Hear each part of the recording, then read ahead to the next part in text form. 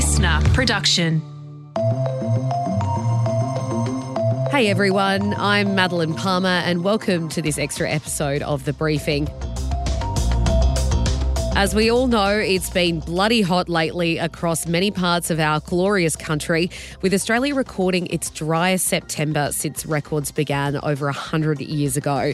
And it appears the bushfire season has already started in a number of our states and territories. What we need to do is to make sure that we minimise risk, that we maximise preparedness. And that is what we are doing between the Commonwealth and also state governments. That was our Prime Minister Anthony Albanese speaking today. It comes as out-of-control bushfires continue to threaten lives and homes on the New South Wales south coast, while just a few days ago, dangerous blazes ripped through parts of Victoria's east, with now rain offering some reprieve to locals.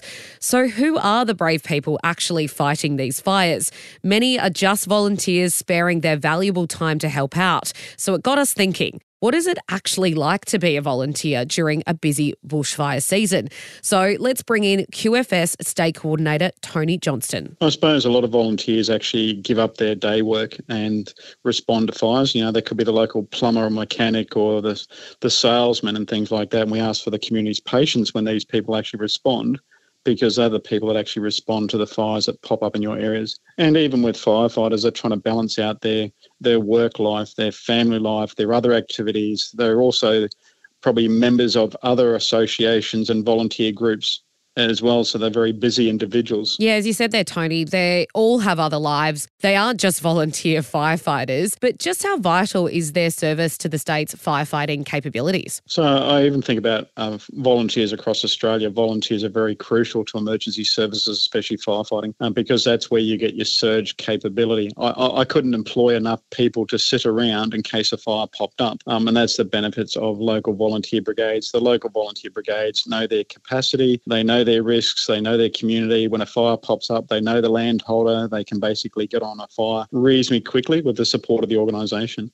Okay, so that's Queensland, but what about other states and territories? Scott Turner is the Director of Regional Services and Operations at the Country Fire Service in South Australia. Yeah, look, for most people across CFS, it's about giving some time to undertake some training and get kitted out in the appropriate protective clothing so that they can support their community. CFS volunteers across the state, in some areas train every week and in other areas it's every other week. But importantly, the training is about making sure that our volunteers are safe to respond to emergencies. While in Victoria, it's the Country Fire Authority who fight bushfires and also assist in other emergencies across the state. So we spoke to CFA Chief Officer Jason Heffernan, who says volunteers are not just required on the front line. Look, being a volunteer firefighter, many people sort of think it's just a traditional holding the hose, getting onto the back of a truck, that sort of stuff. In some instances, it couldn't be further from the truth. Yes, we do have firefighters and we do need firefighters, but we also have people and need people to do catering, to do logistics, to do command and control, sitting in incident control centres, working the radios, doing fire behaviour analysis, so fire prediction, path planning.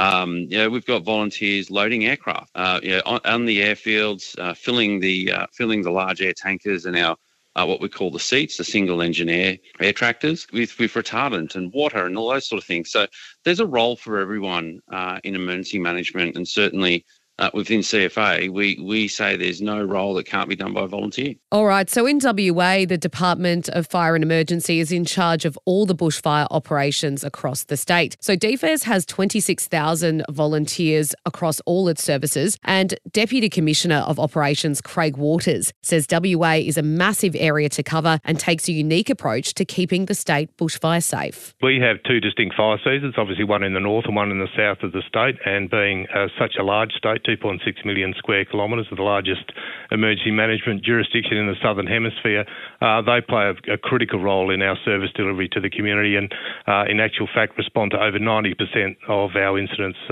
across the state. So they're pivotal to providing the service we do to the community. Craig says they're always looking for volunteers as well. Especially in remote towns, obviously continually looking for volunteers to come up, so they can just contact their local brigade, group or unit and whatever they want to be involved in. It doesn't have to be frontline operations. There's a myriad of opportunities to do support roles.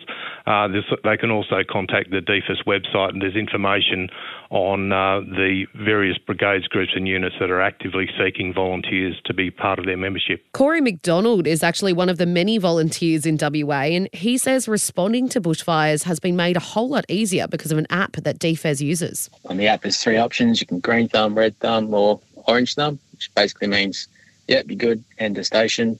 Red, I can't make it.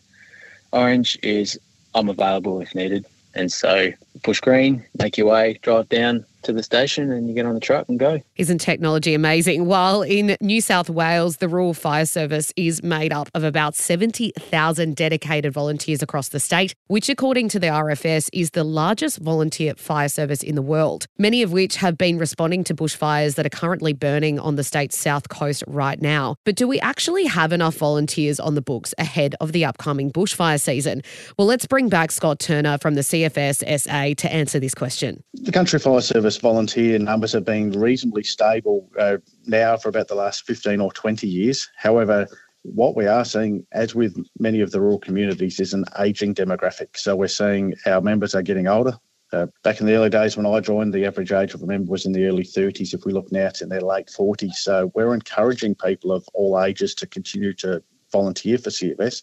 But importantly, across many of the areas, we're looking for people that are available during the day to support our transient populations and also younger parts of our community to come on and pick up some really valuable and vital skills to help not only them through their life's journey, but their neighbours, their family, their friends and their community during their time of need.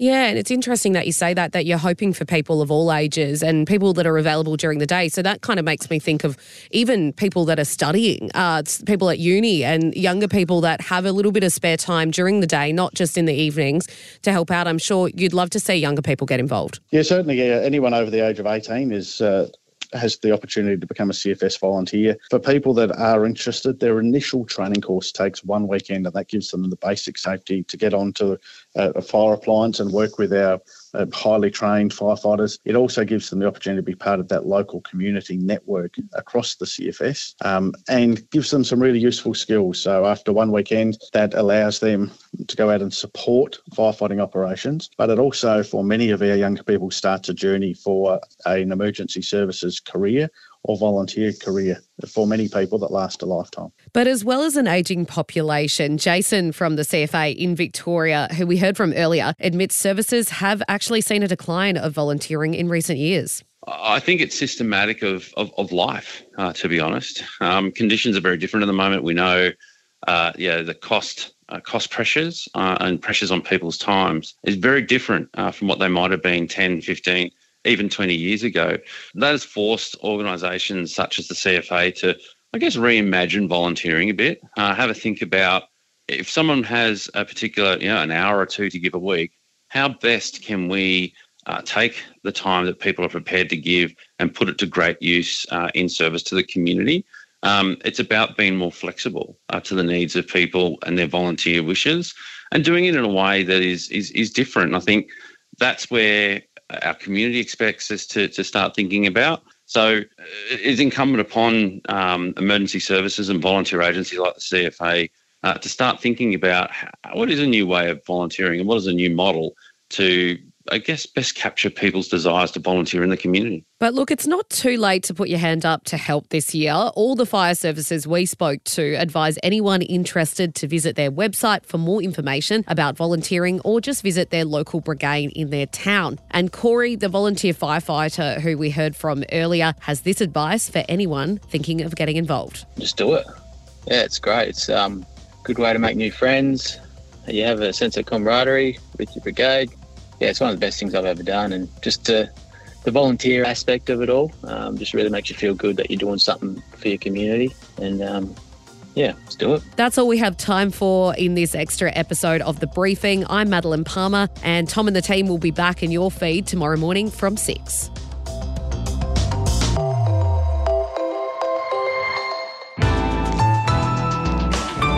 listener.